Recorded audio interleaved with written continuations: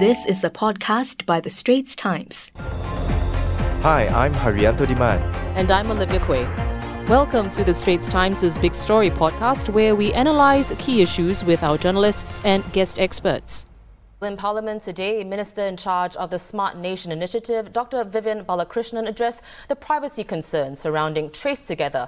This following yesterday's parliamentary sitting when MP Desmond Tan said that the Singapore Police Force has access to the TraceTogether data for criminal investigations. TraceTogether only collects Bluetooth proximity data on a temporary basis. It does not collect, and I want to emphasize, it does not collect GPS location data nor movement data.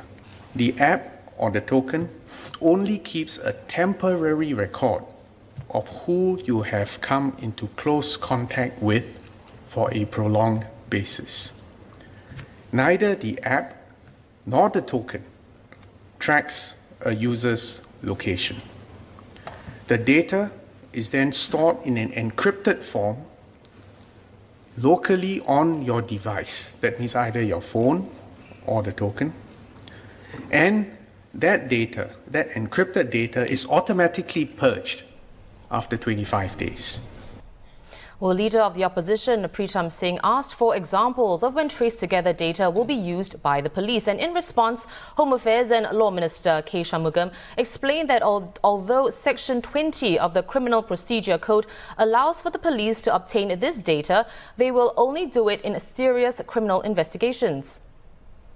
To give you an example, let's say there is a murder and victim's family, and information is available on the TraceTogether token. If police chose not to seek that information, you can imagine how the victim's family and indeed the rest of Singapore might react to that situation. The police approach has been and will be that it's pretty much restricted to very serious offenses. While that requirement is not in the legislation, it will be carefully considered within the police, and discretion will be exercised in seeking this information. Well, and Workers' Party MP Jaul Giam also asked Dr. Balakrishnan, if the government had considered the impact on the public's adoption of TraceTogether. Dr. Balakrishnan replied that he will maintain the approach of helping the public understand the reasons behind these measures as opposed to enforcing mandatory rules.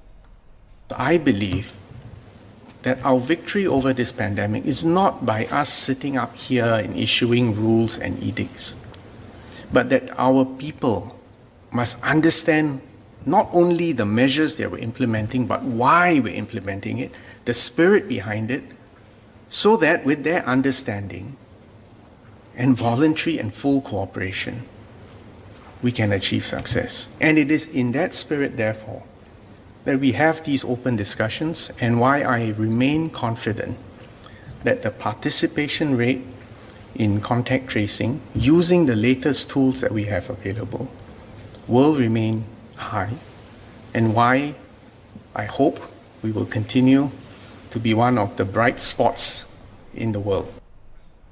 Well, Singapore editor for The Straits Times, Zakir Hussain, joins me now to take this topic further. Before we talk more about what Dr. Balakrishnan said today, Zak, perhaps we can first take a step back. Can you help us unpack the issues that were raised following what Desmond Tan said in Parliament yesterday? So I think 24 hours ago, many of our viewers and readers were caught by surprise that Minister of State Desmond Tan publicly acknowledged, I think it was the first acknowledgement by a government official, that the police will be able to tap on TraceTogether data for investigations. And I think many sort of reacted quite in a surprised manner, because I think they looked back at previous assurances that this data would be used largely or primarily for contact tracing purposes, and there were all these assurances about privacy and so on. And I think there was a bit of, as leader of the opposition, Pritam Singh noted, I think consternation on the ground.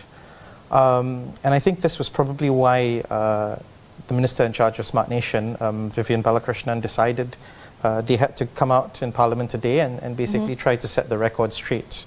Right. And I think what was interesting was the couple of points he made. I think he gave the assurances that there was always this conscious need to protect privacy, and the safeguards were inbuilt in the TraceTogether tokens.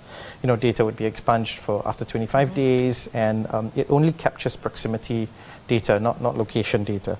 The other point is that actually the law, the Criminal Procedure Code, has always allowed the police fairly broad latitude to investigate in the event of a serious offence, and whether it's banking secrecy laws or privacy laws, in this case, your TraceTogether data as well, there's been latitude for the police to act and to investigate. We were talking off air before the show that you don't think that what Desmond Tan said yesterday is contrary to anything that the ministers had said before about TraceTogether, right? Yeah, I think, in every case, although data is meant to be used and there are all these privacy safeguards and regulations, in the event of a serious crime or offence, say a murder or, a potentially grave robbery, I think if there is sufficient room for the police to investigate, as I think the Home Affairs Minister Shanmugam noted earlier, if police did not use these powers to pursue justice, I think there would be an uproar. I think what was telling was during the debate today, Minister Vivian hinted slightly about, that maybe they did consider, they did think about whether they should have, some of these provisions to maybe exempt TraceTogether data from being looked at.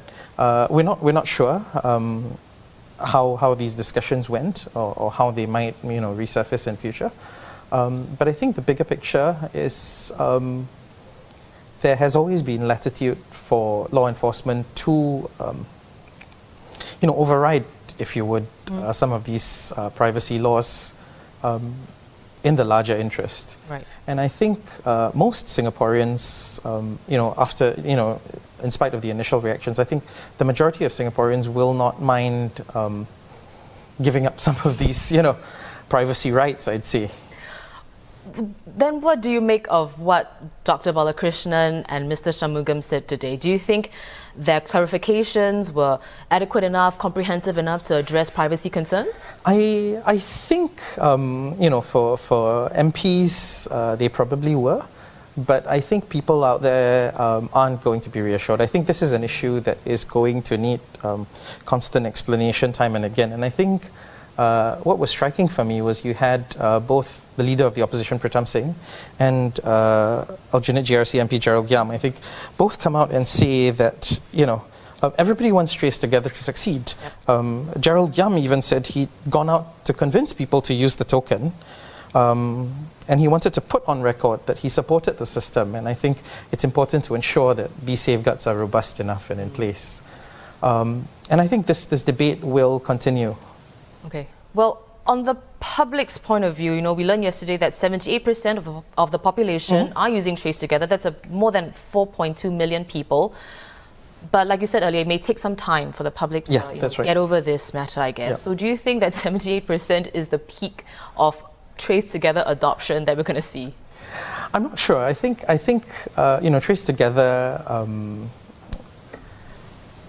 TraceTogether safe entry or TraceTogether check-ins are not mandatory yet at places until everyone's is able to collect their token.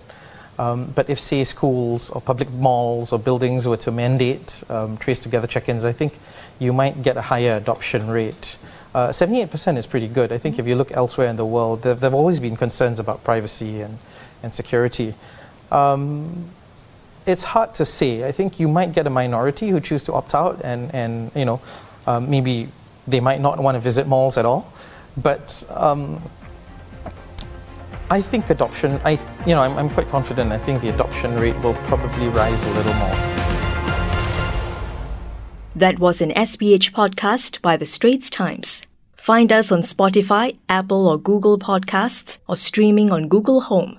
Do feedback to us at podcast@sph.com.sg.